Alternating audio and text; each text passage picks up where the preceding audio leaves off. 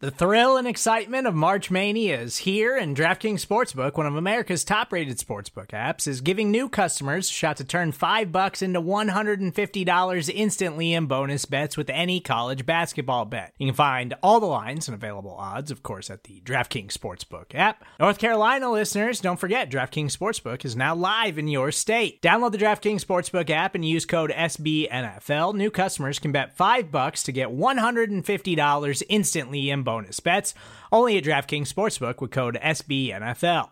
The crown is yours. Gambling problem? Call 1-800-GAMBLER, or in West Virginia, visit www.1800gambler.net. In New York, call 877-8-HOPE-NY or text HOPE-NY. In Connecticut, help is available for problem gambling. Call 888-789-7777 or visit ccpg.org.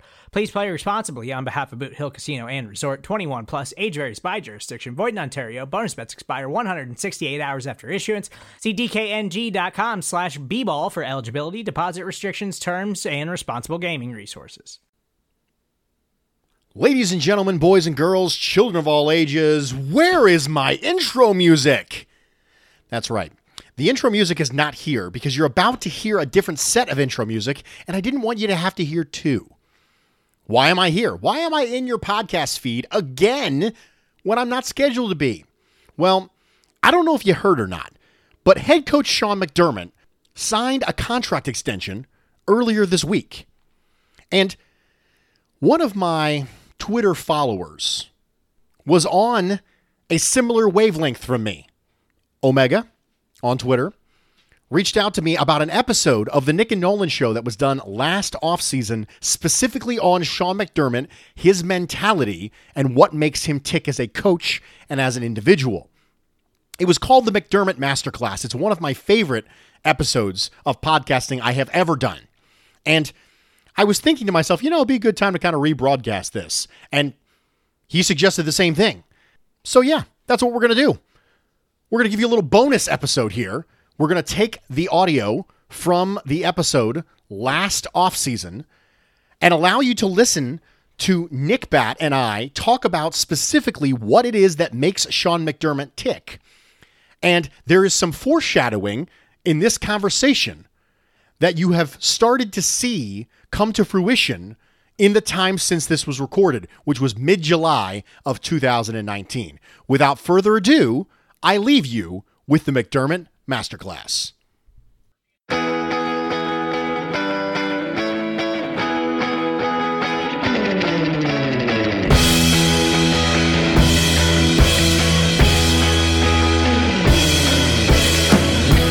You're listening to the Nick and Nolan Show, a Buffalo Rumblings podcast with your hosts, Nick Bat. The Prime Minister of Sweden visited Washington today, and my tiny little nipples went to France. And Bruce Nolan. Yo, brethren, what up with thee?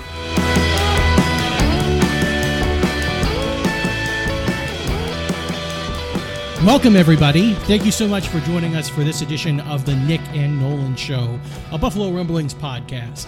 I'm one of your two co-hosts, Nick Bat. You can find me on Twitter at NICKBAT, and along with me, as always, Bruce Nolan. You can find me on Twitter at Bruce Exclusive. That's right. It is so nice to have you with us on this ever important fifth date. You said we went straight from third date to fifth date as far as importance, which is why I dropped all my hot takes on date 4. Yeah, because nobody paid attention. Nobody apparently. cares. Nobody paid attention. Nobody cares. Nobody cares. Nobody was interested. Not at all. You don't have any friends. Nobody likes you. So, but here we are on the fifth date, and in true fitting fashion, we're going to let you meet the parents. We're going to talk about our parental figure of Sean McDermott. Today's podcast, start to finish, is we are going to try to get inside of the mind and understand the person, the decision maker, the way in which Sean McDermott processes the world and what he wants out of this football team and what he's trying to do at One Bills Drive. We've had him for 2 seasons, going into a third season, the man who ended the drought. It's time that we introduce you, our listeners, to him, McProcess. McProcess. I like McProcess. All right. So, Bruce, how much effort or time did you have to put in getting into some of Sean McDermott's person? So we have a surface level understanding of Sean McDermott, and there have been a lot of people who have done great deep dives into Sean McDermott. I had a decent knowledge of Sean McDermott before doing the research for this pod because, as I had mentioned previously, a lot of my family are all Eagles fans. So I knew Sean McDermott from his defensive assistant coach days in Philadelphia. I was a big Jim Johnson fan, and when Jim Johnson left the Eagles as their defensive coordinator, Sean McDermott took over for him, had huge, unbelievably legendary shoes to fill, and I was familiar with Sean McDermott there. When they let him go, he went to Carolina. I was familiar with him there. So I wasn't shocked. Who is this guy? When he came out of nowhere to be the Bills head coach, because he didn't really come out of nowhere, in my opinion. So I had a decent amount of knowledge about him. However, I want to make sure I put a good product out there for the listeners. And so this weekend, I spent a lot of time digging into specific tentpole foundational pieces to find information on how McDermott views the world. One of the things that we had discussed when we decided we were going to do a pod on McDermott was whether or not maybe we should grade how we think he's done the thing that he's done as far as the responsibilities of a head coach, right? We talked about things like the Game Day 46 and establishing culture, game management, hiring staff.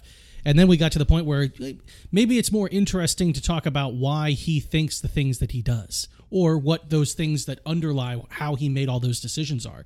Because, yeah, we can grade what he has done, but understanding why he does what he does, I think that's even more interesting. I think he's a fascinating guy in general anyways, just because of how he is changing the culture so much. We're going straight from Rex Ryan to him, right? So two very, very different guys, both fascinating. And I think that to get a peek inside of McDermott's mind will be helpful for all of us in understanding what our team is doing and maybe why it's doing what it's doing.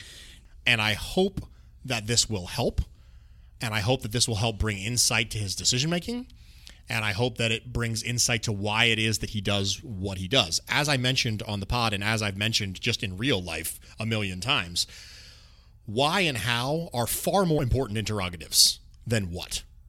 The fact that he made a decision is not really relevant.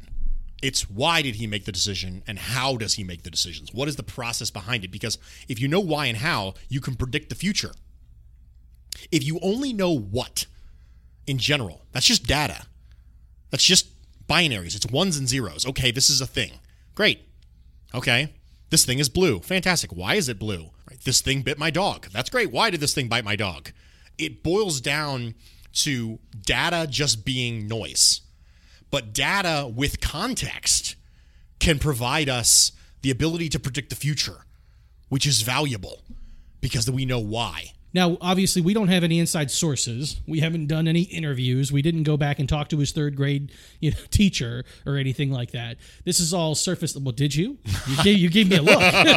I would have. You would have. I would have if it was available for me. Right. So we are going to go through a handful of questions here and try to understand who Sean McDermott is. And then from all the information that we have at our disposal, but really intentionally aggregating that data and trying to make some things out of it. And that's exactly what this is. This is an aggregation of important foundational data that, if viewed as part of the rest of the white noise, may not mean much. But if you pull it out and combine it to help answer questions, I think there's value here. Yeah, awesome. Okay. So first off, do you want to just go, you did it briefly just a moment ago, but some of like the resume work history on Sean McDermott's LinkedIn, what's his work history as far as where he's come from to where he's gotten now? Okay, so Sean McDermott's resume looks like this. 1998, William & Mary, graduate assistant. Philadelphia Eagles started as a scouting administrative coordinator. I have no clue what that role did for the Eagles in 99. But in 2001, he became the assistant to the head coach. Kind of like assistant to the regional manager. Yeah, assistant regional manager? As assistant regional manager. Assistant to the regional manager. Yeah. So, in 2002 and 2003, he was a defensive assistant and quality control coach. In 2004 to 2006, he was the assistant defensive backs coach. Then he was the secondary coach. Then he was the linebackers coach. Then he was promoted from linebackers coach to defensive coordinator and secondary coach combined. And he was there in 2009 and in 2010. He got fired and was picked up by Ron Rivera, who had come over from the Chargers to coach the Panthers, was the defensive coordinator there from 2011 to 2016. Then he came to us. Okay, so is it high praise for a defensive coach like Ron Rivera to leave his team and not bring over one of his own guys to be the defensive coordinator in Carolina and grab somebody like Sean McDermott from a different franchise instead? Yes, I do think so. I think that having Ron Rivera decide, I would rather take in somebody from outside the organization than to bring over my, San Diego Chargers linebackers coach, is high praise. However, it's very important to note that Ron Rivera and Sean McDermott worked together before at the Eagles from 99 to 2003. So it wasn't someone he was unfamiliar with. It might on the surface appear that it was someone Rivera was unfamiliar with, but Rivera and Sean McDermott are both from the Andy Reid coaching tree. Okay, so before we get into all of the observations that we have about Sean McDermott and what you've discovered or aggregated from all of the press conferences and quotes and things like that you ran across, how is it that you're approaching this in the first place? Okay, so a couple assumptions that need to be made. Assumption number one is that Sean McDermott is not a pathological liar. We have to take him at face value when he says things. Okay. Now, obviously, you have to sift through coach speak. That's part of the deal. But we have to be able to assume that if he says something that appears outside of coach speak, or if he says something that is even slightly revealing, we have to assume that is a truthful statement. The second assumption we have to make is that Sean McDermott is in full control of his own decision-making. You would think that that wouldn't have to be said, but given NFL and sports teams in general, given their ownership's tendency to meddle in things, we have to assume that when he does something, he does it because he intended to do it. So those are the two things we have to do, because you can make judgments on people based on what they say and what they do. But you can only do that if they say what they mean and they do what they intend to do. So those are the two foundational principles we have to agree for the purposes of this discussion to ascribe to those two foundational tenets. Okay, fair enough. Okay, so even though Sean McDermott is a defensive coach, and that is where he spent his time as both a position coach and as a coordinator, how does he view NFL offenses? What makes a good NFL offense? What does he want out of NFL offense? What is important to Sean McDermott about NFL offenses? Give us his perspective on that. I'd like to throw out a couple sources real quick. Jay Skursky, Buffalo News, and WGR 550 transcripts were very valuable in me answering this question. But Sean McDermott philosophically believes in balance. I know this because one of the first things he said about Rick Dennison when he hired him was he runs a balanced scheme. Why does Sean McDermott believe in balance? Because he believes in winning and controlling the line of scrimmage. He has said, quote, "You have to be able to win up front, because if you don't, you have no run game and you can't throw it either. The better general statement is, what I believe in, is you've got to make sure you establish the line of scrimmage first.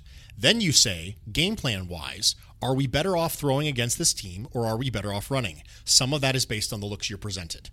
Sean McDermott believes you have to be able to do both. You have to be balanced. You can't go and throw it 50 times a game. You can't go and run it 50 times a game. And what is it that allows you to be balanced? Controlling the line of scrimmage. Because if you can't control the line of scrimmage, it forces you to do things you don't want to do. My assumption is that means that when you want to pass the ball, you're going to give your quarterback time to do so. And when you want to run the ball, you're going to get some push and open up holes. Right. There is nothing up front that is prohibiting you from being able to do what you want to do. That's what controlling the line of scrimmage means. It means, okay, if we want to run this, nothing's going to break down and stop us from running this consistently enough that we no longer can do this. More options, better than less options. And if you have a bad offensive line, your options start to get dwindled from you. They start to be stolen from you. So how how did we wind up in the position we did last year? I mean, that had to be Sean McDermott pulling his hair out. Well, he doesn't have any left. Sure, yeah. But if he did, he would have pulled his hair out. He has specifically talked about in post-game press conferences, when we win, well, we control the line of scrimmage. In post-game press conferences, when we lose, well, we didn't control the line of scrimmage. He said it when we hired him. He said it when he hired an offensive coordinator. He says it when we win. He says it when we lose. It's a foundational principle of Sean McDermott. So is my assumption about this correct? When you say that he believes in a balanced offense, that makes me believe that he is going to take a little bit of what defenses give him, that he is going to say, okay, well, what are they bad at? Let's go ahead and do that this week. Yes. As opposed to, I'm going to impress my will upon you. Yes. I don't think he believes in that because, number one, he doesn't hire coordinators who believe in that. When he hired Brian Daboll, who comes from a New England tree, Boo! Boo! New England is famous for adjusting game plans week to week. 1 week they'll come out and throw it 40 times. The next week they'll come out and run it 40 times. It's very clear to me, based on Sean McDermott's hiring of offensive coordinators, based on his statements, that he's one of those guys who thinks, hey, if we can control the line of scrimmage, that allows us to now alter the game plan week to week based on run pass, types of runs, types of passes that we want to attack a specific person's weaknesses and also take what they're giving us. It seems a little curious that that's his perspective coming from working under Andy Reid. Yeah, Andy Reid has always been known for being a little pass happy. He's gotten a little bit better as he's gotten older, but that was constantly an issue for him. I remember the Brian Westbrook days in Philadelphia, and Philadelphia Eagles fans just screaming about how he would throw the ball 50 times a game and his clock management was terrible, which means he would end up giving the other team way more possessions than he probably should have because he didn't know how to run out the darn clock because he didn't run the ball. So it does seem a little strange, but pretty clearly he has given us the evidence to be able to say, here's what he believes in. He believes in controlling the line of scrimmage and then altering the game plan, run, pass, different types of runs, different types of passes based on the opponent and the looks they're giving you inside the game. And as long as you control the line of scrimmage, you can do those things. Okay, so how does a guy like Josh Allen, who maybe isn't the quarterback that can do everything well, who can make every throw on the field, we have some reasons to be worried about his short passing. We have some reason to be worried about his timing passing. Those are things that I would imagine that if you're facing a defense that's not particularly good at those, then Sean McDermott's ideal situation would be, that's what we're doing this week. I truly believe they think that Josh Allen can eventually do it all. And that the reason he wasn't able to do it all earlier is because he didn't have NFL level coaching. He didn't even have really good level coaching or nearly the amount of pass attempts that it takes to get good at those things. I think they look at Josh Allen and go, we're not going to have to make these accommodations forever. He can be a complete quarterback. Yeah. If you could just go ahead and make sure you do that from now on, that would be great. Interesting. Okay, well, I hope they're right. So what about defensively? How does Sean McDermott view NFL defense? What makes it good? What makes it bad? What you ought to do? What you ought not do? So, a couple sources on this. David Newton from ESPN. Chris Trapasso, formerly of Buffalo Rumblings. You're my boy, Blue! Now of CBS. So, he learned under Jim Johnson. But it doesn't look like Jim Johnson. What was Jim Johnson? Jim Johnson was a crazy zone blitz maniac. Jim Johnson would bring people, he would bring the water boy to come blitz you. It would happen. And all of a sudden, you would look over and one of your defensive linemen has dropped so far into coverage that he's doing water on the sidelines. And the water boy comes in off the sidelines and starts blitzing you. You're drinking the wrong water. Jim Johnson was an absolutely insane zone blitz freak. Sean McDermott is not. But he did keep one piece. He kept the double A gap blitz. A gap being the gap on either side of the center. So double A gap zone blitz. Sean McDermott kept that. And we see it all the time. We saw it all the time in Carolina. We still see it. But that was one thing that he kept. The other thing he kept was we talked about one gapping and two gapping in our draft and post-draft episodes of this, which now that I think about it, Buffalo Rumblings people didn't hear those episodes because it was the Bills Backers podcast. But one gapping, two gapping is how many gaps do your defensive linemen have as their responsibilities. 4-3, traditionally 1 gapping. 3-4, traditionally 2 gapping. It is a 1 gapping, zone-based defense is what he believes in. A lot of cover 3 base, and he believes foundationally in this. Players create pressure more than scheme does. This is the opposite of Rex. He is the anti-Rex in almost every way, including personality, but also defensive scheme. McDermott believes that players create pressure more often and more effectively than scheme does. So does that mean that he believes in premium talent? Yes. In the players that are responsible for creating pressure. But also, if you simplify things for people, they can play faster, and it allows lesser players to perform at a higher level because they're not being bogged down by 37 different responsibilities. Okay, that's interesting. So I have some questions about this then. The double A gap zone blitz. So what you're talking about there is you've got your 4 down defensive linemen. They are all going forward. They're all pursuing the quarterback. And then you have 2 other guys who are not defensive linemen who are going to shoot at the center on both his right and his left.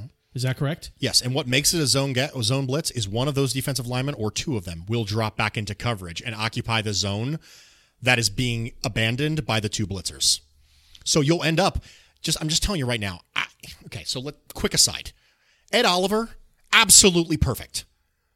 The perfect fit for this defense. There is no better lineup of fit to talent in the first round of the 2019 NFL Draft than Ed Oliver to the Bills. And is it specifically because of this play call and how frequently he wants to do this? He can do this. Ed Oliver was running as a middle linebacker for a lot of teams. They were like, I don't know if he's a little undersized. Can he play a middle linebacker? The answer is yes. Ed Oliver can play middle linebacker. So Ed Oliver can absolutely drop into coverage and cover a zone. He's a little short, right? He's not going to have the wingspan that Tremaine Edmonds does. But the fact of the matter is, you will see Ed Oliver drop into coverage. That will happen. And he can run laterally with a drag route, because occasionally he might have to. And he shouldn't be doing it all the time, but it's not uncommon to see a defensive lineman drop into a short zone that was abandoned by a blitzing linebacker. That's what a zone blitz is. And Sean McDermott doesn't go back crazy with it like Jim Johnson did. Jim Johnson brought, I saw him bring like wide corners, like which you very rarely see. You see slot corners come, but he would bring wide corners. And he would have like a defensive end drop into a shallow zone laterally to the line of scrimmage to cover a short zone that was abandoned by a wide cornerback blitzing. I don't know. I mean, just stuff you come up with when you're drinking with your friends. Hey, guys, let's pull up the whiteboard, see how this looks, right? That's the stuff Jim Johnson was known for, and he was crazy, and he was awesome. So Sean McDermott didn't keep all the craziness, but he kept a little bit. And the double A zone gap, is that typically going to be Trey Edmonds and a safety, or Trey Edmonds and Matt Milano, or Trey Edmonds and Zoe? Is it any combination of those things? Could be both safeties? Yep. I mean, if you're okay going cover 0, then you could bring both safeties.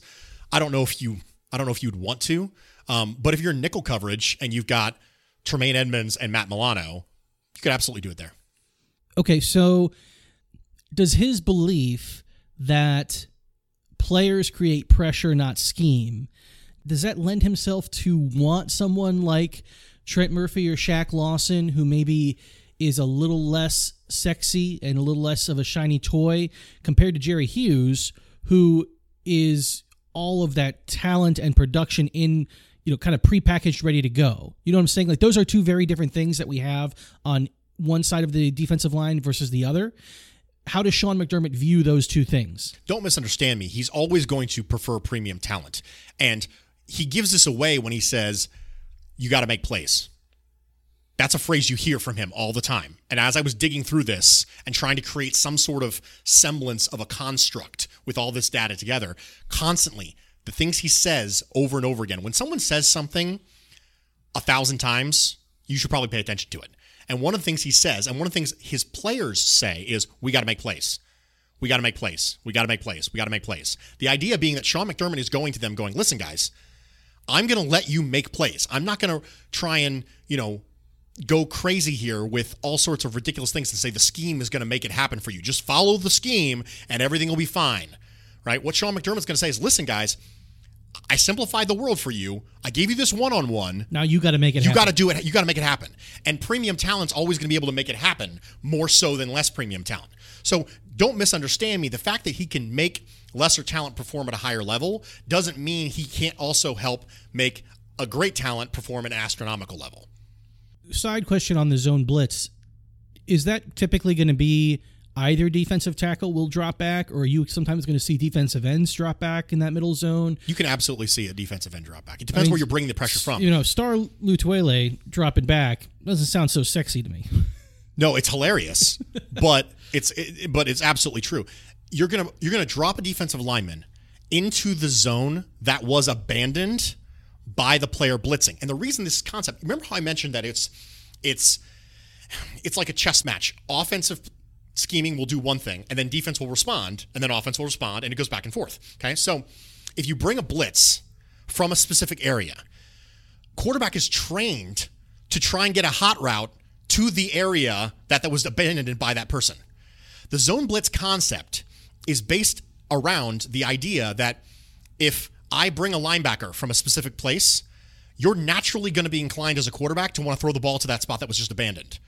Not expecting there to be a 6'5" lineman backpedaling into that area, which throws you all off, which causes you to look for the hot route and either throw it and get it picked or blocked and knocked up in the air, or look to that hot route and go, oh crap, there's a guy there. And now all of a sudden you're panicking and the guy who's blitzing gets home.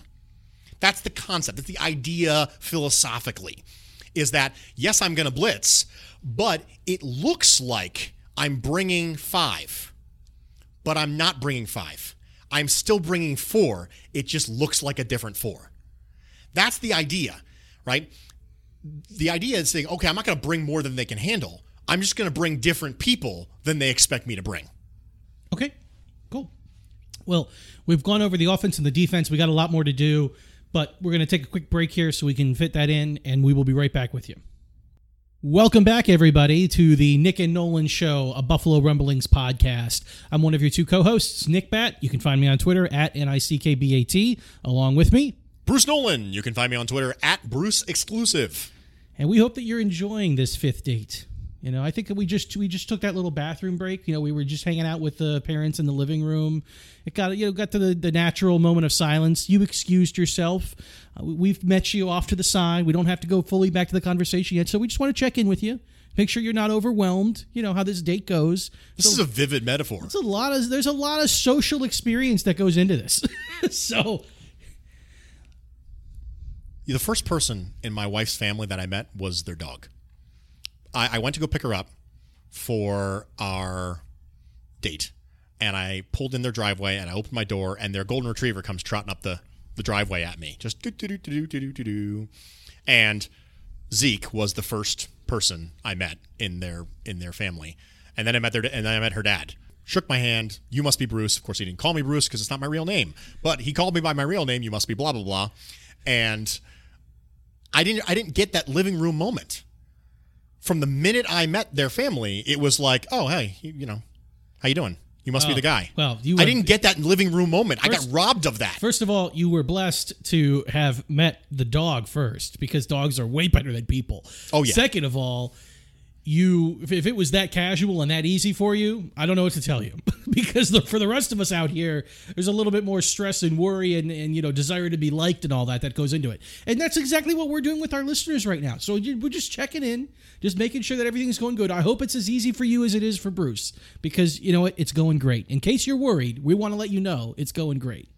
But it is the fifth date, and there are some expectations. We're just trying to make sure that we do everything the way that we should. That's all. All right, let's get it. All right. We've talked about what he believes in on offense and defense. What about, in general, winning football? What does winning football look like to Sean McDermott? We mentioned that Sean McDermott wants to control the line of scrimmage on offense, and that same status applies on defense. Sean McDermott believes in toxic differential. He doesn't say that word, but if you listen to him, he says things like limiting big plays. He says things like turnover ratio. He talks about turnover ratio all the time. What is the toxic differential? Toxic differential is a combination of big plays for and against and turnovers for and against. And toxic differential has been proven to correlate very, very heavily toward winning. So he believes in it.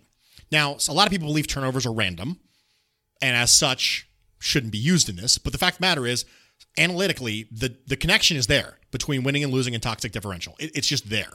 And it's pretty clear, even though he doesn't say the phrase toxic differential. If you dig through, unfortunately I did, dig through the transcripts of his post-game pressers, and you dig through the interviews, and you dig through all that stuff, he's constantly harping on these points, that he believes that controlling the line of scrimmage and winning in toxic differential will help you win the game. So there's a bit of a controversy, you're saying, amongst people who talk about toxic differential, whether they like it or they dislike it, that the turnover aspect within it is something that you perhaps cannot control. Do I understand that right? Yeah, it just comes randomly, right? So, and a lot of it's based on whether or not you face bad quarterbacks. Fumble recoveries are a weird thing because you can force 10 fumbles and not get any of them based on the way the ball bounces. So a lot of people say, well, it's too random. And I would argue that if looked in a microeconomic standpoint, it is too random. But if looked over the course of an entire year or multiple years, I think a lot of that stuff has a tendency to wash out. I think there's value in toxic differential personally. Well, I wonder if isn't there like a statistic of turnover opportunity? Like how many times does a cornerback drop the ball? How many times is the ball touch that one of the two hands of a defensive player and then they don't grab it? Yeah, Pro Football Focus does a turnover-worthy throw for a quarterback. They assign it to a quarterback. Their point being that if you throw a bad pass and it hits a defender in the hands, or if you throw a bad pass and it hits them in the hands and they catch it, it's still a terrible throw. The point is that the only difference is whether or not the person caught it. So interceptions... Huge difference as far as the game is concerned. Sure, but it doesn't make a difference from a quarterback standpoint. Right. It was an equally bad throw. Right. So yes, there are some advanced statistics and things like that go into determining... taking out some of the randomness. Well, I wonder if there's a second generation of toxic differential that's around the corner that is more about turnover, opportunities for turnovers that defenses put themselves in, maybe just not capitalized on. That would be a more accurate toxic differential. Anyways, that sounds like something that somebody who loves this should be doing. Okay, so go on more about winning. So he believes in toxic differential and controlling the line of scrimmage. How do those things materialize with what he's doing around the team or whatever he's planning for on a weekly basis? Okay, so that's how you win on the field. What is it that makes those things manifest themselves? And this kind of bleeds into something else we're going to talk about, but he believes in the process. He believes in culture. I know you knew we were going to get into this at some point. And when he talks about that, he believes that if you have everyone pulling in the same direction, and Sean McDermott says a word that coaches don't say, and I went through and I found him saying this word all the time, and then I went to other coaches. I randomly pulled 5 coaches, and I went through a bunch of their stuff, and you just don't see it. It's the word love. People are really uncomfortable using this word because in English, we only have one word for the word love. In Greek, they had multiple words for the word love. Yes, I did the digging.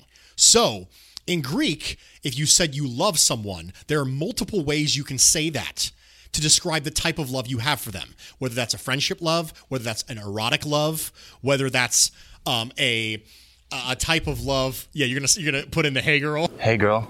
Yeah, Barry White love. Barry White love, right? So there's different words for that. In English, we only have one word, and it's love. And because of that, people are very uncomfortable using it. Sean McDermott is not. Sean McDermott, back when he was a coach for the Panthers, talked about getting the players to love each other and getting the coaches to love the players and the players to love the coaches. This concept means you can lead. You can lead people through a relationship. This is a foundational principle of Sean McDermott that is really important that we cannot gloss over.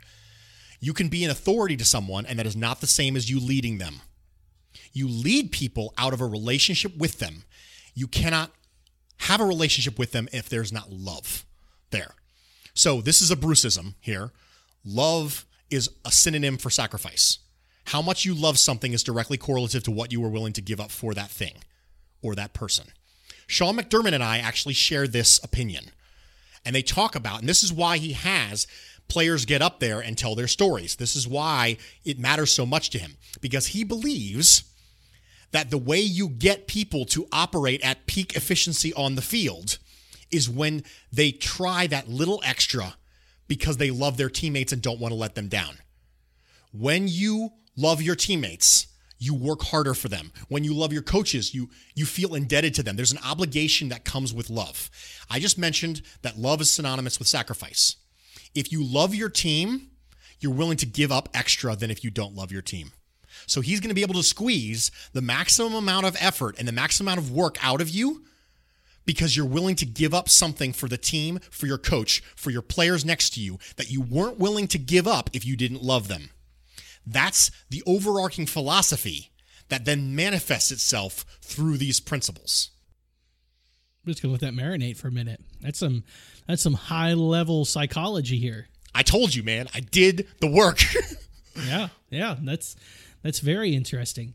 It's almost like it's a step beyond trust, right? I think that trust is perhaps the perspective that we would all carry with us and assume is going to be a part of a good team or a good unit or whatever. Trust, do your part, and trust that your teammate is going to do their part. The Bill Belichick thing, do your job. Do your job. This is a step past that. Yeah. It seems a step past that. I think it's incredibly admirable. I think it's an easy thing to root for.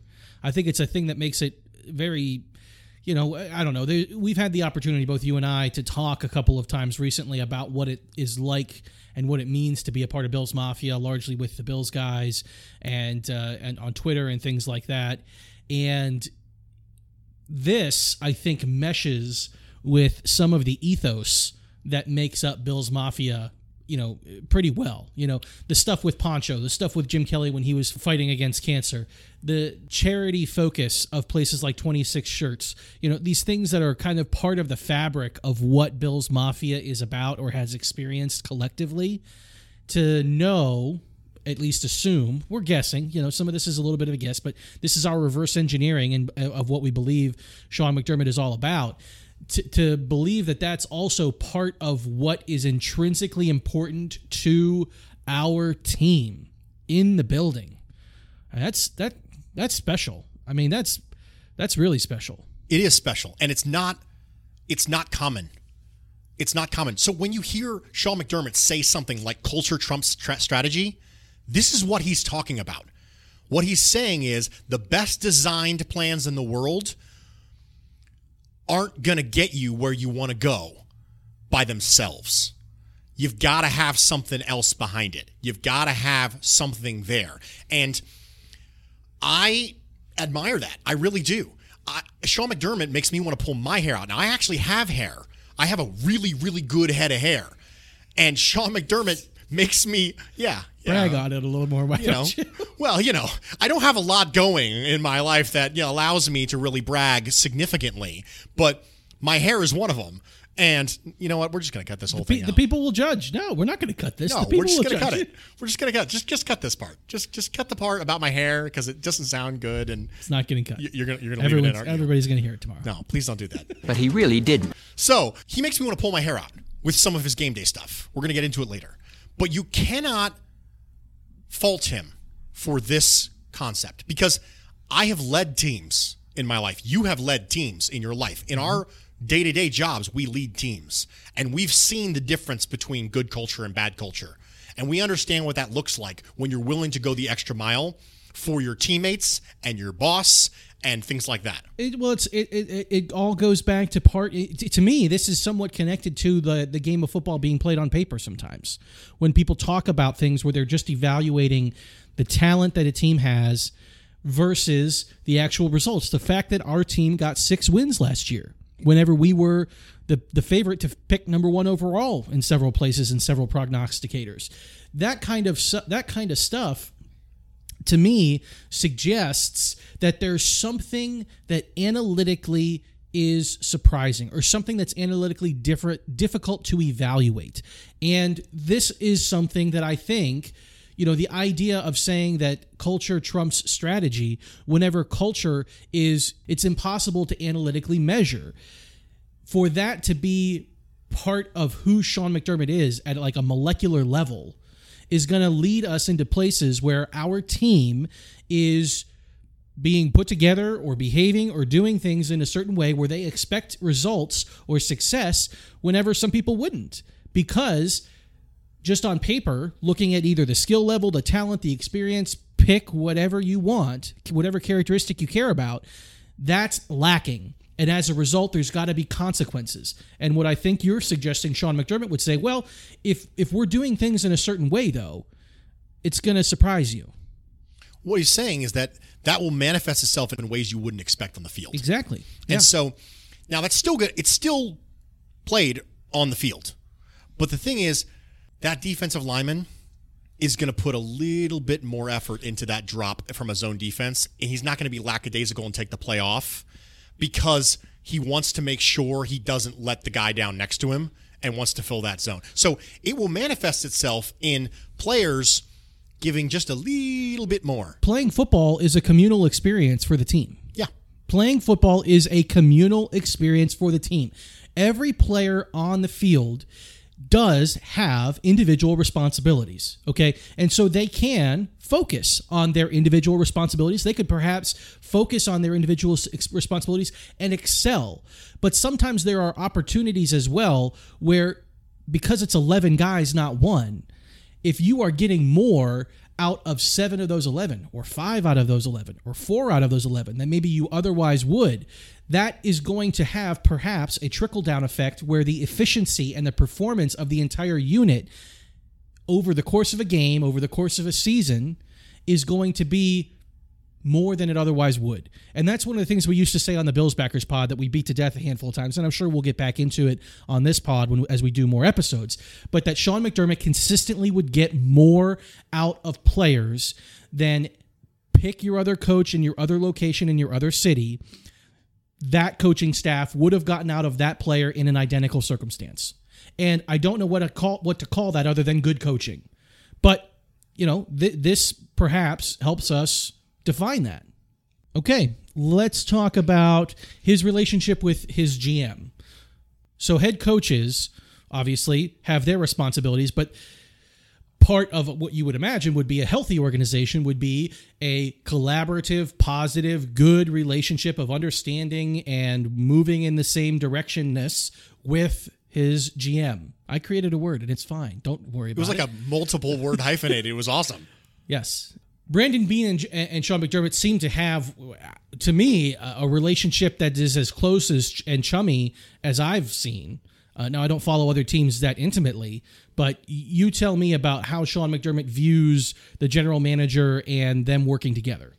Sean McDermott wants to be philosophically aligned with his GM. That's the phrase.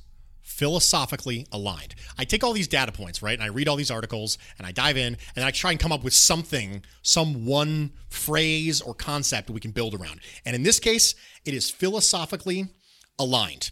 Here's how I know.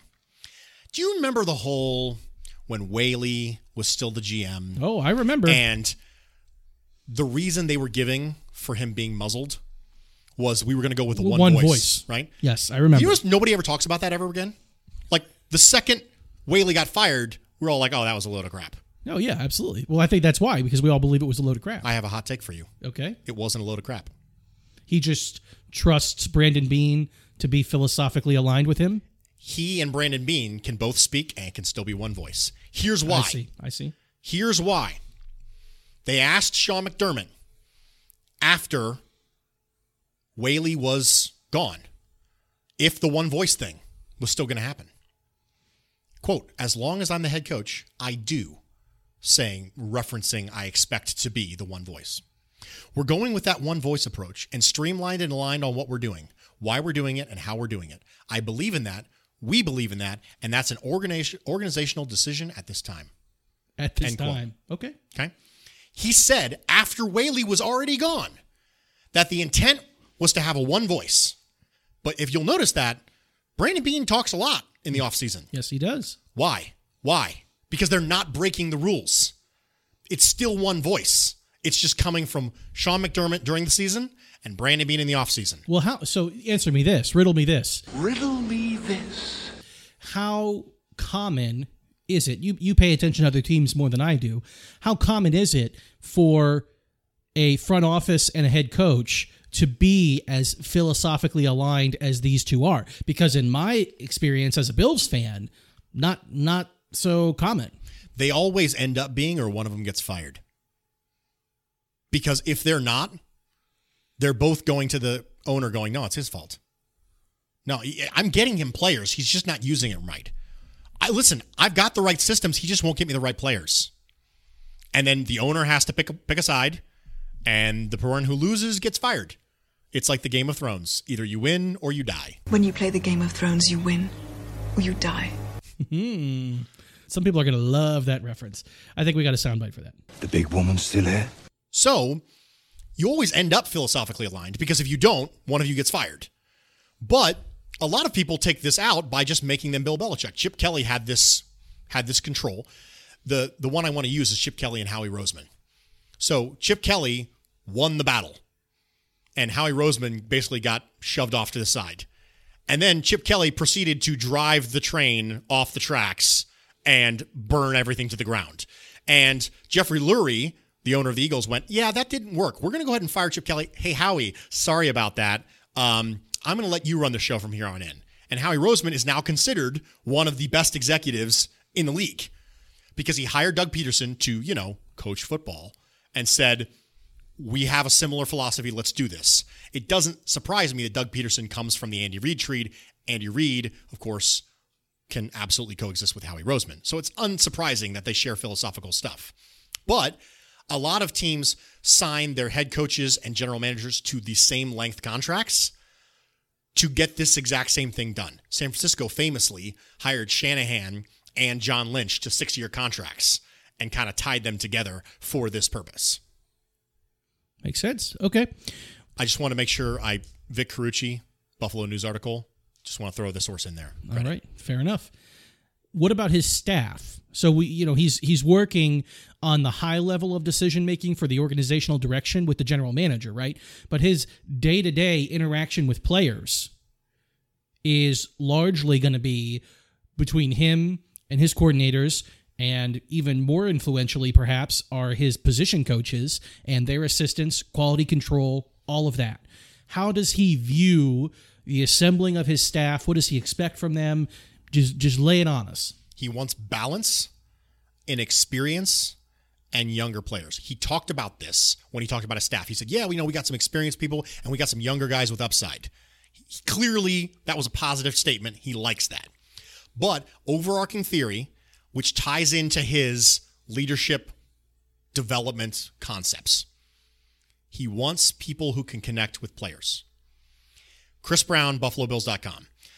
Multiple articles on his theory on leadership and how he wants a staff who can connect with players. There was a long article about how they spent time learning how to connect with millennials. Coaching staffs across the league are not doing this. Sean McDermott is, because he believes all the things I mentioned earlier. Sean McDermott wants people who connect with players, not just player-to-player connection, but coach-to-player connection and player-to-coach connection. Because again, connection breeds love, which then breeds sacrifice, which breeds higher level of effort, which breeds better on the field. These things are connected. In addition, he said two things that really give us nothing. He said, well, we want them to be good people, we want them to be smart. Okay, great. Yeah, me too. That would be nice. Great. Everybody. That would be good. But let's not tie over the fact that he said good person. Well, that kind of jives with some of the other things that we can put more weight on, right? Right. People don't say, I really want to hire this coach because he's a good person. No one says that. Sean McDermott does, because if you're a good person, it makes it easier to connect with other people, which again ties in that whole string I just mentioned. Yeah, it's almost an attribute, for him. It's almost a soft skill. Right? It's a checkbox. Yeah. Right? Is this person a good person? Because people will not follow people who they do not believe are competent, have courage, and have character. The 3 C's of leadership. You will follow people you believe have courage. You will follow people who you believe are competent, and you will follow people who you believe have character. And Sean McDermott believes that if you don't have character, then if you have a lot of competence, you might be able to be an authority, but you won't be able to lead. And that's a difference between Sean McDermott and everybody else. That's what he looks at in the staff around him. This is very much like the concept of him wanting to have a vet in every position room. This concept he's talked about before, I want to have a vet in every position room. It's the same reason as his coaching things. Vets can connect with younger players. He wants players to connect with players. He wants players to connect with coaches. He wants coaches to connect with other coaches. Well, I think that what you just said, like he wants coaches to connect with players, I think that every head coach would say that they want that, right? That's important. Sure. That it helps. That would be somewhat of some coach speak. But it sounds like that the way in which he specifically is aiming to achieve that is by the level of experience and that they're able to connect with the age group of the player that they're coaching. Yeah. Because some guys, hypothetically, are going to just age out of that, right? When the generation passes, you could have been in the league for 30 years. You could have been the greatest at your whatever you did. But if you get new players and it's a lost cause to talk to them. Sean McDermott talked about the compliment sandwich when he was talking about millennials. The compliment sandwich. The compliment sandwich. You tell them something good, then you tell them something you need to improve on, then you finish it up by telling them something good, right? It's a leadership strategy. The idea being that you're hedging the negativity by surrounding it with more positive traits. Sure. It's a compliment sandwich, right?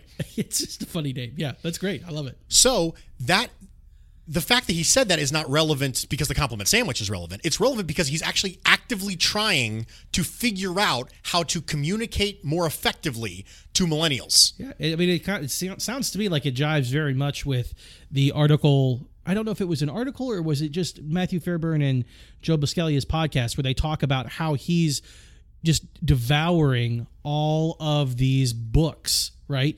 And trying always to be on the understanding of other leadership wisdom axioms and things like that. Little nuggets of how you ought do things. This is the quote from Chris Brown, BuffaloBills.com. Quote, "There has always been an effort to figure out a way to make that connection. I think the older we get, the wider the gap just from an age standpoint becomes, and we have to go out of our way to be intentional in our efforts to make that connection. We only have so much time to get to know these players and for them to understand what we're trying to teach. That connection is highly important to us." He believes that connection breeds the ability to lead. You lead out of a relationship. And if you can't connect, you can't have a relationship. And if you can't have a relationship, you can't lead. All right. Awesome. Well, why don't we go ahead and take another break, and then we will come back, and we will finish this up, and you just don't leave. You know what I mean? This is another opportunity for you to take your little trip to the bathroom. Don't ghost us here. Come back. We got some good stuff still. It's going to be a great date. We'll see you in a minute. Welcome back, everybody. This is Nick Bat with the Nick and Nolan Show, along with Bruce Nolan. And we are going to go ahead and continue our McDermott Masterclass. So, we have talked about what Sean McDermott thinks about offense, what he thinks about defense, what he wants on the staff around him, what he believes wins games, what he wants from the GM and the organizational structure. Right? So we've gone through all of that stuff and tried to bring everybody's knowledge level up about what McDermott is all about. With all that having been talked about, what do we think his strengths are, Bruce? What is McDermott's overarching strengths that he brings to his job? The things that we just mentioned are important to him. It would be really, really sad if he was bad at those things. It'd be like someone who considers themselves a strategist who isn't really that good at strategy. Oh, wait, we had someone like that. His name was Rex. Yeah, really. Anyway. Oh, it's okay. We just need to bring on his brother Rob, and then the strategy will be foolproof because there'll be two heads in the room. Double the Ryans. Yeah. Where's double my freshness, double my fun? Yeah, really. Anyway, he actually is good at that. He is good at the thing he puts the effort into. That is a strength of his. If you ask his players, they will tell you it's a strength of his. He also has a tendency to lean into his strengths. Some people, one of the things I think is really interesting about McDermott is that some people really work on improving their weaknesses. Sean McDermott may or may not be one of those people, but he certainly doubles down on his strengths. Yeah. This is why the thing we talked about with Biscaglia and Fairburn and their discussion with Sean McDermott about always reading these books about leadership. He did an interview where they asked him exclusively leadership questions. And he talked about things about being a successful leader. What's the most important component of leadership? He said, right off the bat, no hedging, no coach speak, self-awareness. Bam. It was the first thing he said. Self-awareness. Knowing yourself is highly important to leading people. For me, it's knowing when I'm on edge. I have a tendency to blow up, and being able to manage that and knowing when I need a workout to clear my mind are important from a leadership standpoint. I know that seems nothing, but saying, wow, I have kind of a temper. My temper could inhibit me from leading people. I should find a way to deal with that.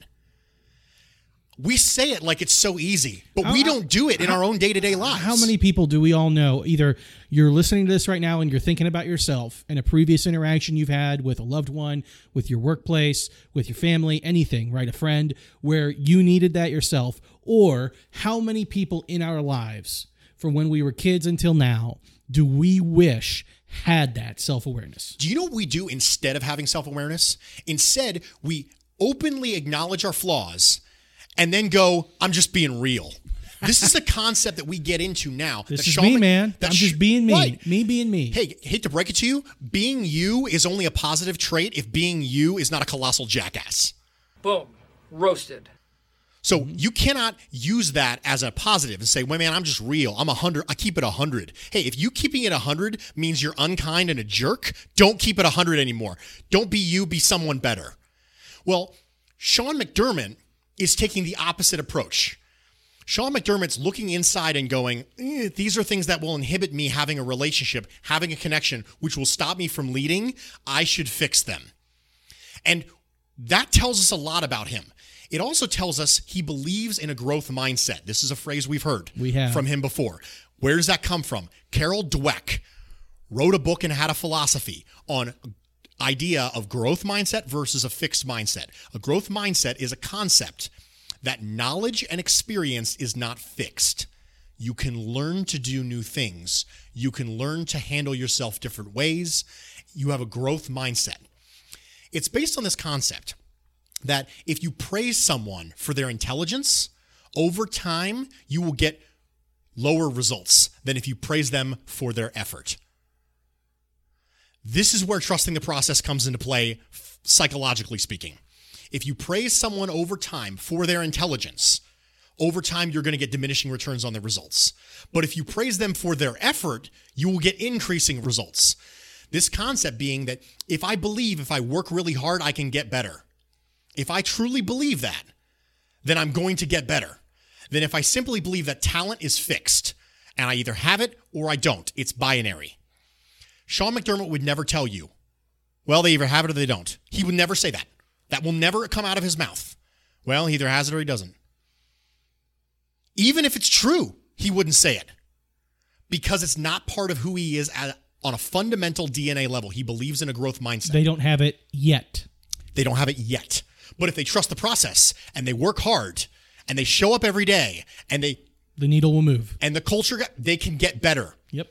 So he believes that about himself too. He is a leader of men and he 100% knows it. My question is, does he know he has clock management problems? Well, that's the thing I want to ask. So we can praise McDermott for his abilities in the character space, right? Yes. And we can praise him for his soft skills and his approach on how he builds relationship and moves the culture needle. I think that all those things are off the charts. I mean, I've never seen anything like it, not with the Bills. So I'm over the moon about it. I love it all. I think a lot of fans love it all. I don't know if all fans. I would imagine all fans. I can't imagine why you wouldn't, but I'm sure there are some people who don't. What about his football competency? Would we categorize that as a strength? And I'm not necessarily just talking about game day management. As a coach, you know, he's a guy who still gets in the dirt. He's not the coach who has the scaffolding lift, who is standing in the middle of 4 fields where practices are going on, watching up there, taking notes and not interacting with anybody. Sean McDermott teaches fundamentals well. Sean McDermott makes sure that his staff teaches fundamentals well. Tackling, blocking, fundamentals. Because this aligns with everything else. I mean, if I just said all these things about him and then he wasn't good fundamental coach, you'd be like, well, that doesn't jive at all. He does. In addition, he is a good defensive play caller. He is a good defensive play caller. He has an innate feel for understanding what an offense is trying to do and trying to call plays that will limit his weaknesses. He also famously, he took the play calling from Leslie Frazier at halftime, and the defense played much better. Same players, same play calls, different timing. Yeah. He also seems to have a knack for putting his players in positions to be successful with his play calling. So it's not just that he is foiling the defense or foiling the offense. It's also that he's giving pick your individual player, pick your individual unit on defense. He's giving them the opportunity to maybe do what they do best in this particular situation. Yeah, I would agree with that. I would absolutely agree with that. Okay. So I gave you the opportunity to talk about strengths as far as on the field stuff, and we haven't gotten into the game day management stuff. So I'm assuming that this is at least one of the bullets in the gun that are going to come out as we talk about weaknesses now. So go ahead and lead off with whatever you want, that or otherwise. What are some of the weaknesses that we perceive about Sean McDermott as a coach? 3 things. Pivotal moments, clock management, 46 decision-making. Pivotal moments being inexplicable fourth and punts. Sometimes he's crazy aggressive, and then sometimes he's not. And when he's asked about it after the game, he can't really explain why he did it. He's like, well, I really wanted to get points there. Okay, might have been one of those moments where he needed a workout to clear his head. Yeah. Didn't have the opportunity mid-game. I really wanted to get points there, so I kicked the field goal. Okay. We were down by 7, and we had never been closer than we were right then. And you had gone for it 2 times earlier in the game. This is the Patriots game I'm referencing. And you didn't get it. Well, I really felt like we needed points there. Okay. Well, couldn't strike out a third time, I guess. And that's one of the things where he may be worried about the team morale if they don't miss it, right? Yeah. If they miss it. But he's not good at explaining that. Yeah. And there doesn't seem to be an overarching foundational principle. Okay. It's not the same every time. Right. It's not the same every time. In these cases, I'm going to go for it. In these cases, I'm not going to go for it. Yeah. There seems no underlying foundational principles there. In addition, clock management's a problem. Clock management is a problem. If he's terrible at it, everybody from the Andy Reid tree has terrible clock management apparently, except for Doug Peterson. But clock management is just an issue, and I don't know why. He should hire a coach for it. Yeah, how much is clock management? I mean, so I understand that there are some parts where he's making a call, but I also seem to get the vibe that a lot of teams, the clock management is the responsibility of the offensive staff. It's not of course the head coach can call timeouts and all that stuff and bark and make immediate executive decisions, but sometimes it seems as though the offensive coordinator is the one who's really leading the clock management decisions whenever the offense is on the field. Of course, clock management matters for defense too. Yeah. But how does McDermott fix it, and what's he really primarily do wrong? What he primarily does wrong is he wastes time.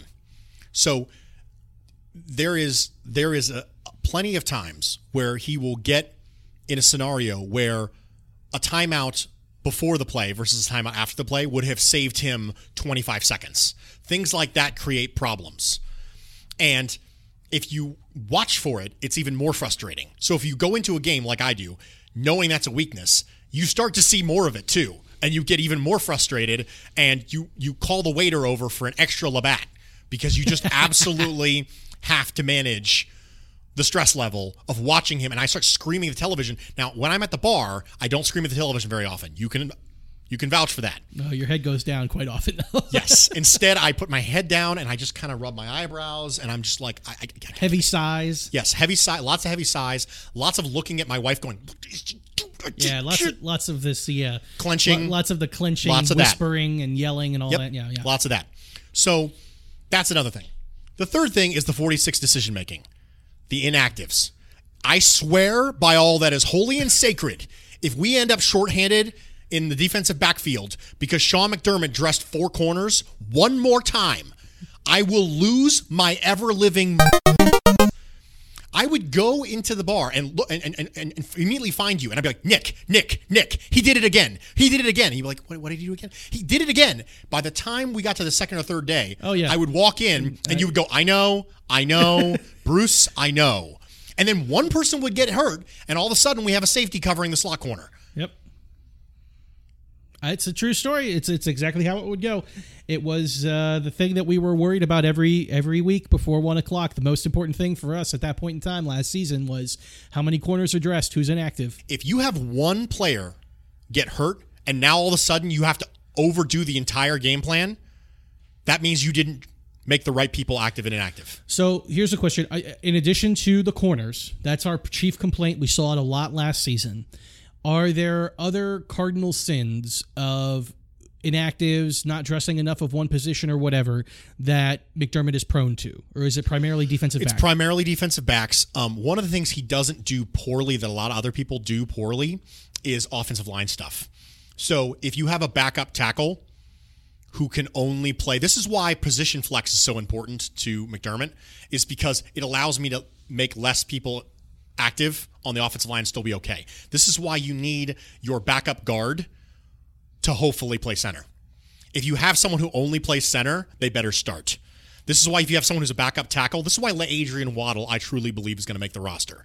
Because he can play both tackles just literally, I mean, he doesn't even have to warm up. He's just like, oh, okay, well, left tackle, right tackle, it's fine. And that's harder than you think. I don't know if you watched Deion Dawkins play right tackle when he was a rookie. It was bad. Yeah. So, okay, I'm not going to get into the offensive line. We'll talk about it in training camp. Not going to keep going. So that's a mistake that a lot of other coaches make that Sean McDermott doesn't. This year, it's going to be very interesting to see what he does, wide receivers and running backs, because of the special team stuff that we've talked about before. So there's an opportunity for him to make more mistakes here. But cornerback was something that I thought he just consistent. He didn't learn. You're stumbling over yourself here. He did not learn. It frustrates the crap out of me. Getting flustered. Yeah, no, I hear you. I was there. I watched you. I know. So this is why Sean McDermott frustrates me so much. You know why? Because I love him. Sean McDermott is a genuinely decent person, and I feel the same affinity for him I felt for Dick Duran and Chan Gailey. Mm-hmm. I legitimately have fondness for him, and I want him to do well so badly that it frustrates me more when he does these things than it did when Rex Ryan does these things, because I legitimately had dislike for Rex Ryan as a person and as a coach. I do not like him. Yeah. I love Sean McDermott because Sean McDermott is, in his core, a good man. And you want to see justice done in the world by having a good man succeed. And so when he makes mistakes like this, and when he makes decisions that backfire, and I'm like, I knew it was going to backfire, I get more frustrated because I want him to do well so badly. Yeah. I mean, after hearing all this, especially the middle of this episode, I don't know how you don't wind up in the corner of rooting for McDermott hard to succeed. Shout out, Robin Mundy, YO Bills fan. Rob and I go way, way, way, way back. Like from Buffalo Bills message boards circa 2000 and like early message boards. Like, right? 2000 and early. I think I've known Robin for 15 years. Yeah. 18 years. Back when she and I used to talk on the Buffalo Bills message boards back in the day, which is one of the reasons why my name is Bruce Nolan. It's because all those people from the Buffalo Bills message boards, they know me as Bruce Nolan because that was my name on the Buffalo Bills message boards. Whenever the movie came out, Bruce Almighty. Right. So she has always pounded the table for Sean McDermott for this reason. I hope she listens to this episode and she hopes she appreciates, right, as a retired psychotherapist and a Bills Mafia blogger and a person who I have tremendous amount of respect for in this area. I hope she appreciates the amount of work we put in. But this is something right up their alley. We can do more than just the X's and O's at the Nick and Nolan Show, baby. Oh, baby. Nick said we were Renaissance men. That's right. And we don't just do X's and O's. We do philosophy and psychology too. And that's what we're doing. I don't know who you are. I don't know what you want.